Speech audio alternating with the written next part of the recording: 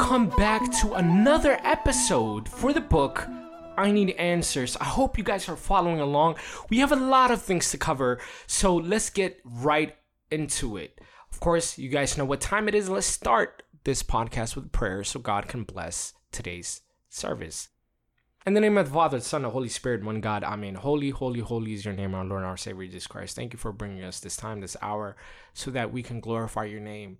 God, we ask that you bless all the people listening to this podcast, bless their day, bless their family, and all of their loved ones. And Holy Father, I ask you to give me the ability to speak. Use me as a vessel, God. Accept my services that I offer up unto you through the intercession of the most holy Theotokos and all of the saints, for blessed are you unto ages of ages. Amen. All right. Hopefully you guys have been following along. Today we're going to be talking about one of those things that is very common into the Ethiopian Orthodox Tewahedo Church, and of course that's fasting. Many people have questions about fasting, as they should. As common as it is, people, I'm afraid, really don't understand what it is. And I think part of the problem is because we have, what's the word I'm looking for? Advertised it in the wrong manner. Mainly, we've told people that fasting is enjoyable and fun. If there are parents listening to this podcast, if there are Sunday school teachers listening to this podcast, listen carefully. We shouldn't be telling kids that it's enjoyable and fun, because actually fasting is meant to weaken the body and strengthen the spiritual soul. One of the best sermons that I've heard about fasting comes from Father Anthony, who's a priest in the Coptic Church here in DC. And one day he was preaching, giving this sermon, and he did something that I didn't know priests could do, and that was complain about fasting. And I was like, wait a minute. Priests can complain about fasting? Because I think it was like, I don't know, Fast of the Apostles or something like that. And he was saying like, oh no, another fasting is coming. Oh man, and all this stuff. And then he went on to say, but we need to fast it. And I thought that was extremely effective, because he recognized that fasting in itself is not something enjoyable, at least when it comes to the body. And that is something that we must acknowledge. I think the problem is, we're struggling with fasting, especially once we grow up, is because when we're young, we're told that fasting is enjoyable, and we're like, okay, that's amazing, and we try it out. We're like, no, somebody lied to me, because it's not, and we're tired, and like we're hungry, and we're exhausted. So this goes against everything that we've learned about, and when we try it out, that's why we don't have fun. But again, fasting is not meant to be fun. It's meant to weaken your flesh. In fact, that's exactly what St. Paul talks about in the book of Ephesians, chapter 5, verse 17. It says, for the flesh desires what is contrary to the spirit, and the spirit what is contrary to the flesh. These two, the flesh and the soul, are at war with one another. This is the centerpiece of the theology behind the Ethiopian Orthodox Tewahedo Church and its reason for decreeing fasting. Fasting is a mechanism that weakens the flesh. Ergo, your flesh is not enjoying it at the time when its purpose is to weaken it. So when people say, but fasting, I get so tired, you should tell them that's the point. That's the point, and it works. That's what's amazing about fasting is, especially young people, listen up. If you're struggling with sexual temptations and all that stuff, I'm telling you, fasting is your best friend. It helps you out. It gets rid of these temptations and strengthens your spiritual life. True story. I remember a few years back, I was teaching about the need to stay pure. And that, fornication is wrong, and we need to wait until marriage and all that stuff. And one of my Sunday school students, he was struggling with this concept. So he comes up to me and he says, whoa, do I really have to wait until marriage? And I'm like, yes. Like, but really, I have to wait until marriage? I'm like, yeah, you really do. And then he was like, I don't know how I'm going to do this. This is going to be tough. It's going to be hard. And I said, you know what? Try fasting. I'll just talk about it later on. About a month or two later, I went out to him and I said, hey, how's that little problem that we've talked about? How's it going for you? He said, hey, I'll be honest with you. I went to the mall and there were all these like beautiful women and all this stuff. But like, I didn't even want to do anything with them because I was so hungry. So I went home and I ended up sleeping. And it goes to show that it's effective when fasting is done properly. It's effective. And whether you think it's sad or not, the case remains that when we are fasting, even if we have the desire in us to do something, we just won't be able to act on it because our flesh is weakened. That's the purpose of fasting. We find this in the Bible as an example. And I talk about it in the book for King David. And everybody knows about King David's issue with the ladies. When it came to the ladies, he had a problem.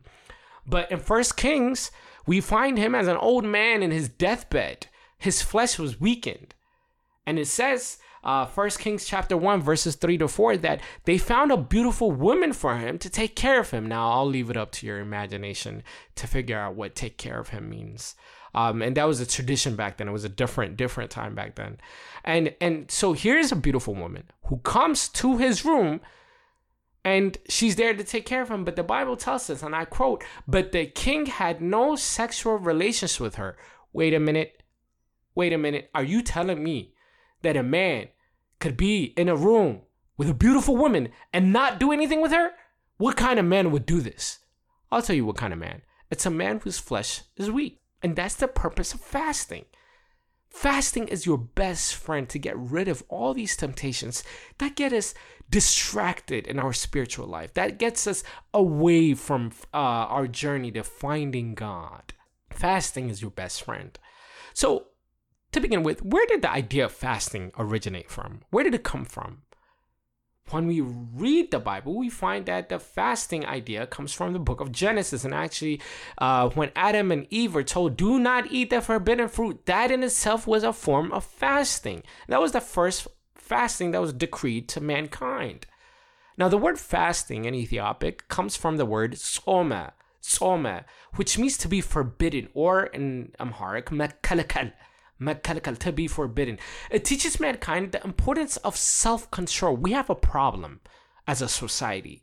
Like, we want more and more and more and more and more. And if we don't put a system in place to prevent us from just taking in and indulging in all of our desires, we become out of control. And people recognize this problem. And this is why we have things like diets, right? It's because, oh no, I gained too much weight because I ate more than I should have. And then we forbid ourselves from eating junk food.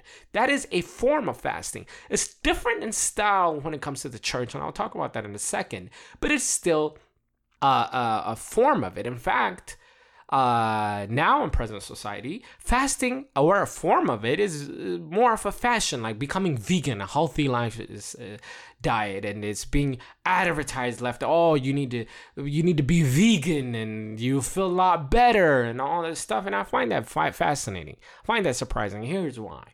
About 10-15 years ago, I remember when I used to fast, people used to make fun of me. And of course, oh my gosh, you're fasting, staying away from meat and milk and all. Oh, the church is backward. Oh, the church is outdated. Oh, this and that.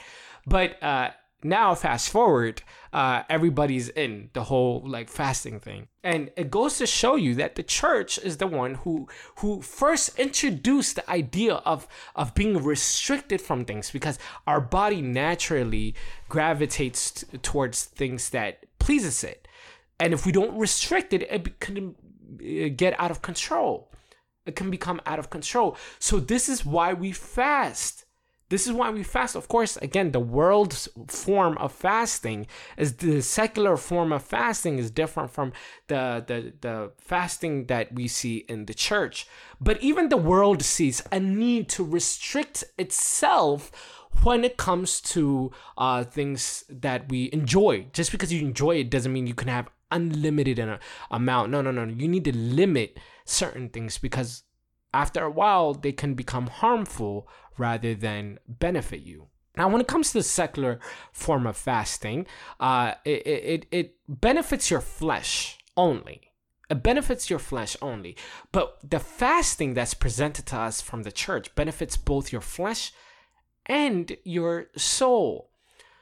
And the form of that we see is, of course, in the book of Jonah, when Jonah is sent to the city of Nineveh, and he announces to the city, fast and pray because your city is about to be destroyed by God for the sins that you have committed. And of course, the king comes out, he decrees a fast, and the people fast and pray for 3 days.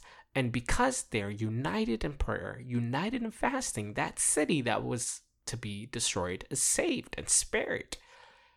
So here we see the benefit of fasting, not only for the flesh, but also for the soul. The form of fasting that the church teaches benefits these both worlds. The other way that the church form of fasting is different from the secular fasting is because the church teaches us that during fasting period, we abstain or restrict ourselves from things that are permissible, that are allowed. I hear oftentimes people talking about fasting and saying things like, you know what? During Abi Tzom, I'm not gonna smoke. Or during fasting, I'm not gonna get drunk. Or during fasting time, I'm not gonna curse. I'm gonna stop cursing. Well, here's the thing. Not smoking, not getting drunk, not the cursing, and all these things make you a good Christian. It doesn't make you a participant in fasting. If you want to participate in fasting, then you must be able to restrict yourselves out of the things that are allowed or permissible. For example, in the realm of food, we abstain from things like chicken. As much as we love chicken, we stay away from it. Now, chicken in itself is not a sin. We can eat chicken, but we restrict ourselves because, again, there's a need to restrict our bodies of the things so that we don't get out of control. Now, that's just for the realm of food. But the same thing is true for our eyes. For example, watching TV is not a sin. We could watch as long as what we are watching is not sinful, but just entertainment and things like that. But when it comes to fasting, we try to limit those shows that we watch in favor, or we replace it with sermons and like listening, like we are on the phone talking to our friends and fruitless conversations, but we replace all those conversations with mazmur, right? And that's kind of the idea of fasting in the church circle, is really to excite and that spiritual life, to strengthen it. And the way that you do that is by feeding it spiritual food.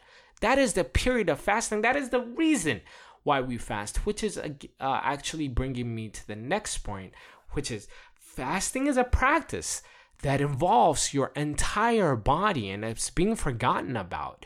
Most people in the Ethiopian tradition and the Eritrean tradition, we often focus too much on just the food aspect. You know, people debate, oh, this has milk in it, and read the ingredients, and oh, can we eat Oreos, and what do we do here, and what do we do there? But all these conversations are missing the point, and the point being that our entire body ought to be fasting. Food is just one element of it. In fact, St. Yared reminds us that the 5 senses are working together to fast, meaning all the 5 senses are being restricted from the things that are permissible. So, for example, instead of walking to your friend's house, walk over to the church and do a prayer. Instead of picking up a secular book, pick up the Bible and read, right? So this is kind of the idea of fasting. When they all come together, fasting can be a beautiful thing. Fasting could be a beautiful thing. Again, we are forgetting what fasting really looks like. And I think that's the second reason why people struggle with it. The first being, like I said earlier, we have branded it incorrectly. Fasting is not enjoyable. Fasting is meant to be weakening your body. That's what fasting is. The second reason why I think people struggle with it is because people haven't seen the true form of fasting. For example, one of the practices of fasting, as we learn in the church, is you forget or you skip a breakfast. And instead of eating breakfast, you're supposed to give it to the poor. And I remember I was talking to a friend and I was telling them, you know, when you're fasting, the church teaches us to skip breakfast. And then he said, why does the church torture the people? And I said, wait. The church is not torturing the people.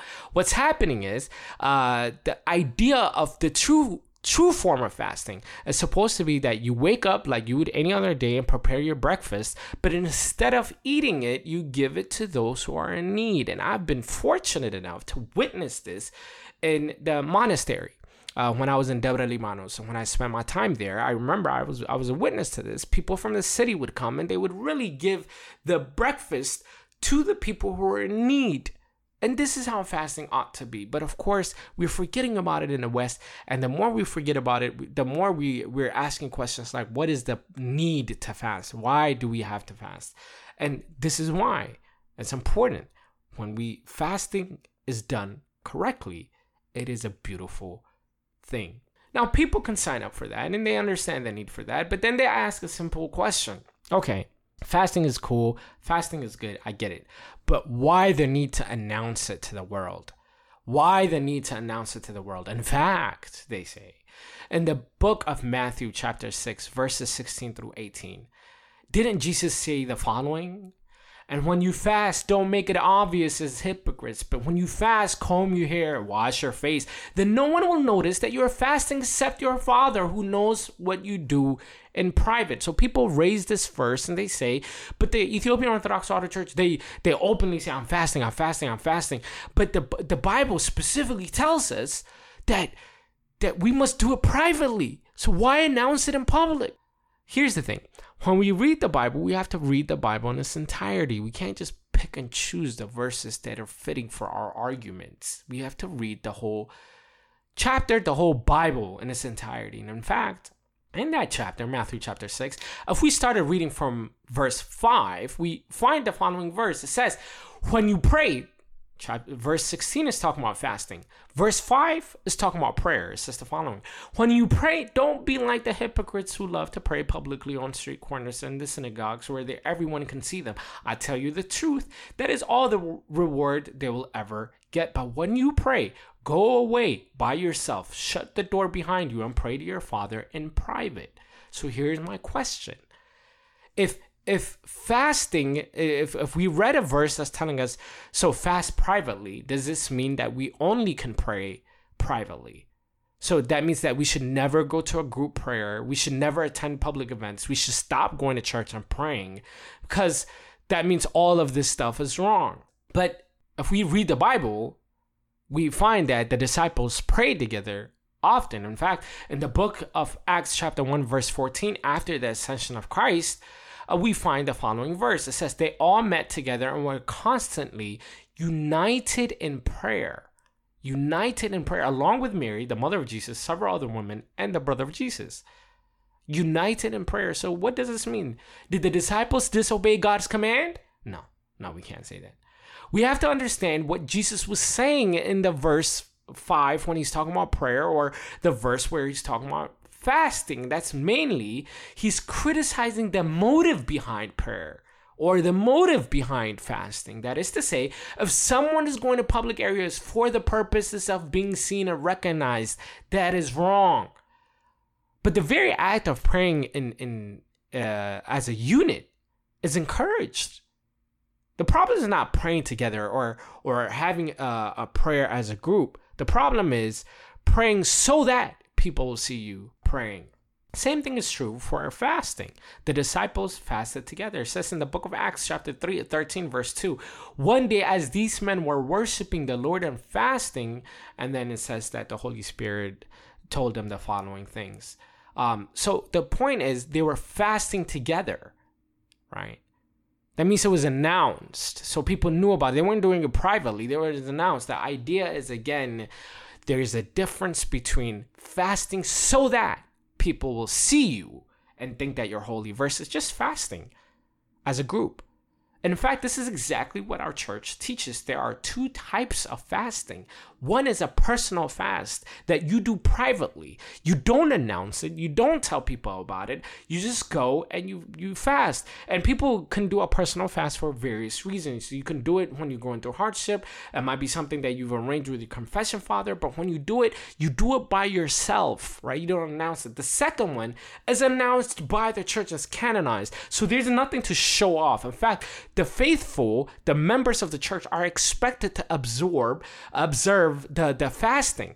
They're expected to observe the fasting. So for this reason, there's nothing to show off. It's like the disciples fasting together. Now the Christians, the members of the church, fast together. Again, logically speaking, because it is announced, it's impossible to make it private. Now, among the announced fasting, what we call the canonized fasting, it's broken down into two subgroups, the major and the minor fasts. The minor is not expected to be observed by everyone. This is like, it's against own, right? So like, it's like, for a lack of a better term, it's like optional. So people can fast if they want to, but they don't have to. Then we have the major fast, and this is the major fast, and there's 7 of them, because mainly you are expected to observe the fast and participate in it, because the church has decreed it as for her children, for the mothers. The church is the mother, and we are her children. So it's decreed, it's announced, it's known, just like the disciples. The idea is that we fast together. Now, again, the fasting, each one of the fasts become that much more beneficial if we can understand the objective behind the fasting. And people don't understand this, but each one of the 7 fasts has an objective, and we're going to talk about it briefly here today. And the goal is, when you're fasting, some people say, like, for example, oh, I don't fast this one because it's the fast of the priests. Well, there is no such thing as the fast of the priests. So if we understand the goal and the purpose of the fast, each one has a goal and a purpose, then I think it will be more beneficial. So the first one that we encounter, a lot of people don't really know it, but it's called Tzom Gahad, from the Ethiopic Gahad, which roughly translates into to reveal. And this is the fast where, when our Lord and our Savior Jesus Christ was being baptized, the triune nature of God was revealed, of course, from heaven. The heavens opened up and we heard the voice of God the Father. The Holy Spirit came in the image of a dove, and of course Jesus Christ was there. So the triune nature of God was revealed to mankind. And this fast, Tzom Gahad, is actually fasted a day before Theophany, that is Timkat, the baptism of Christ. So when we're fasting on this day, we are praying to God in the hope that we too can understand the triune nature of God. And we pray that that the same way that the triune nature of God was revealed to mankind when Christ was being baptized, we pray that it too will be revealed to us through prayer and fasting. So that's the idea of Tzom Gahad.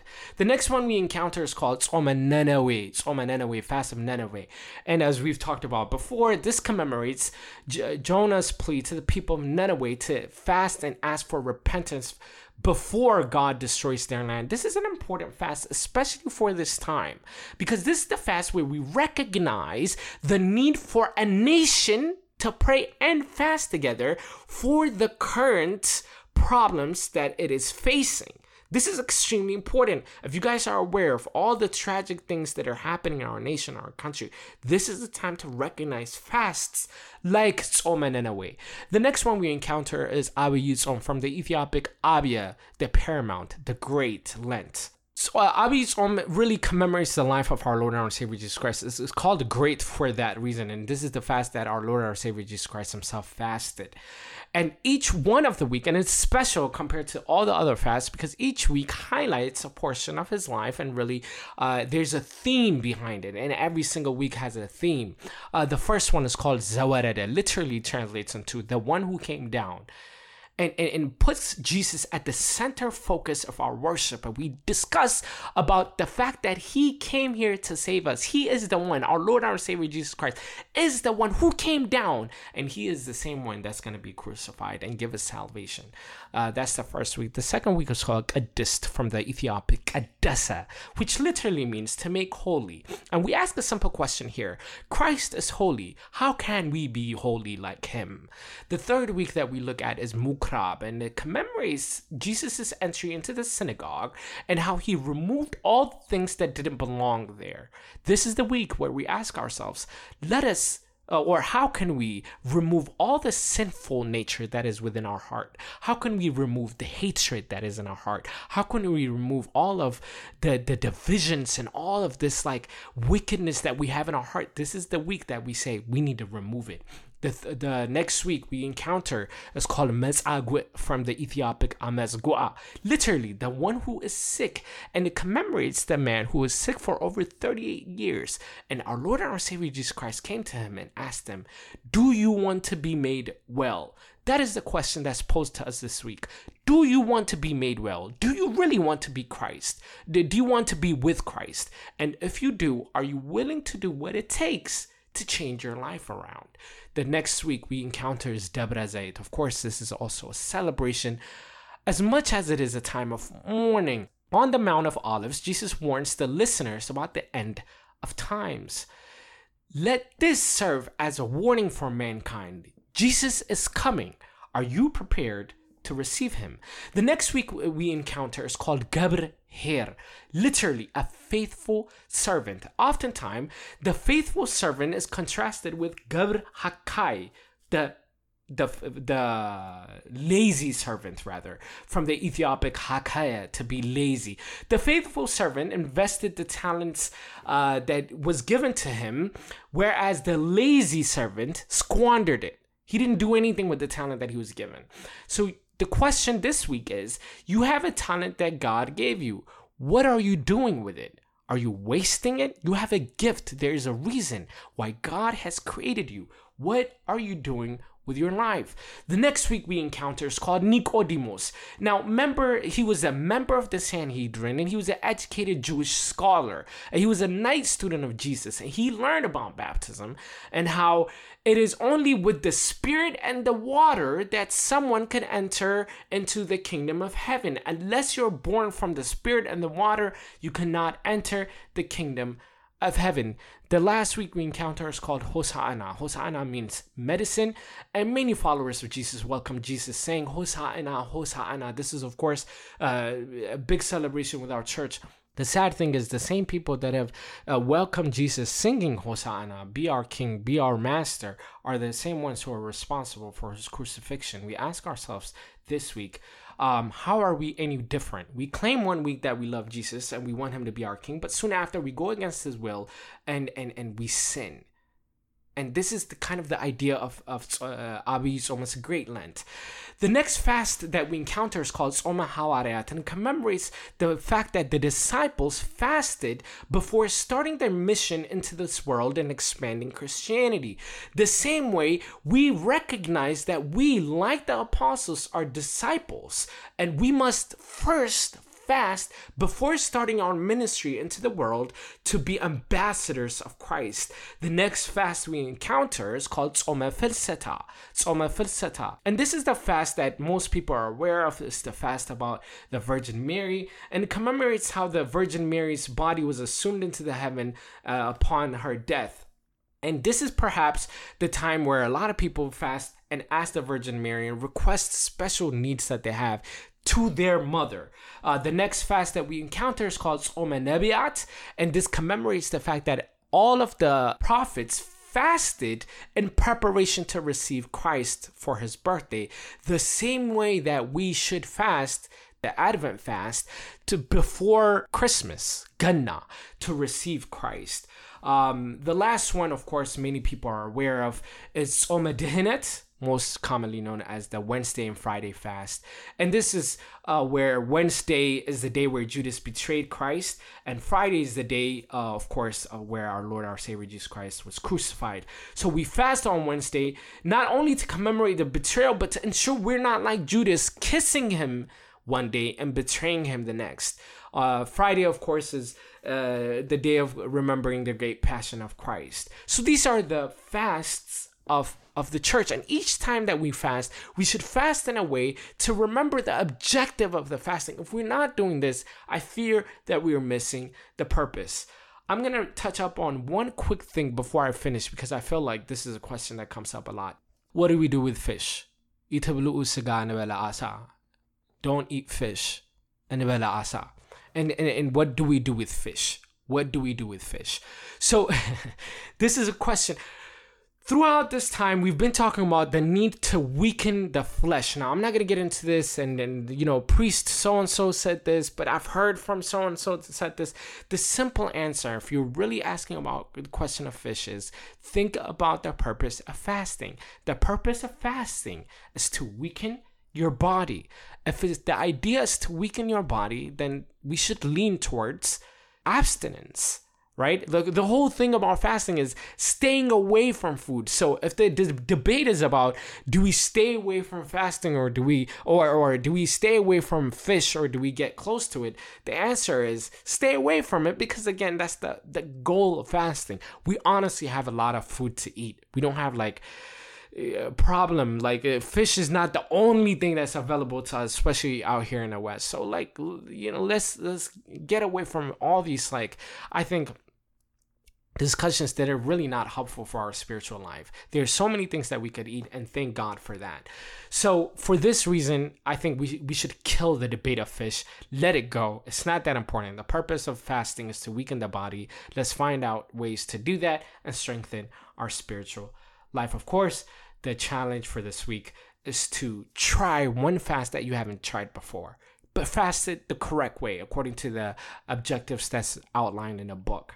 And remember, to get the full effect of the fast, you must really, really be in tune with what's happening. So try one fast that you haven't done already. If you're already fasting, good for you, and try to encourage somebody to fast. And that way you could teach them about the true faith of our church. With that being said, I hope you've learned something, and God willing, we'll come back again next week to go over the next chapter within the book. I hope you're reading along. I hope you're following along. God bless, and we'll see you next week.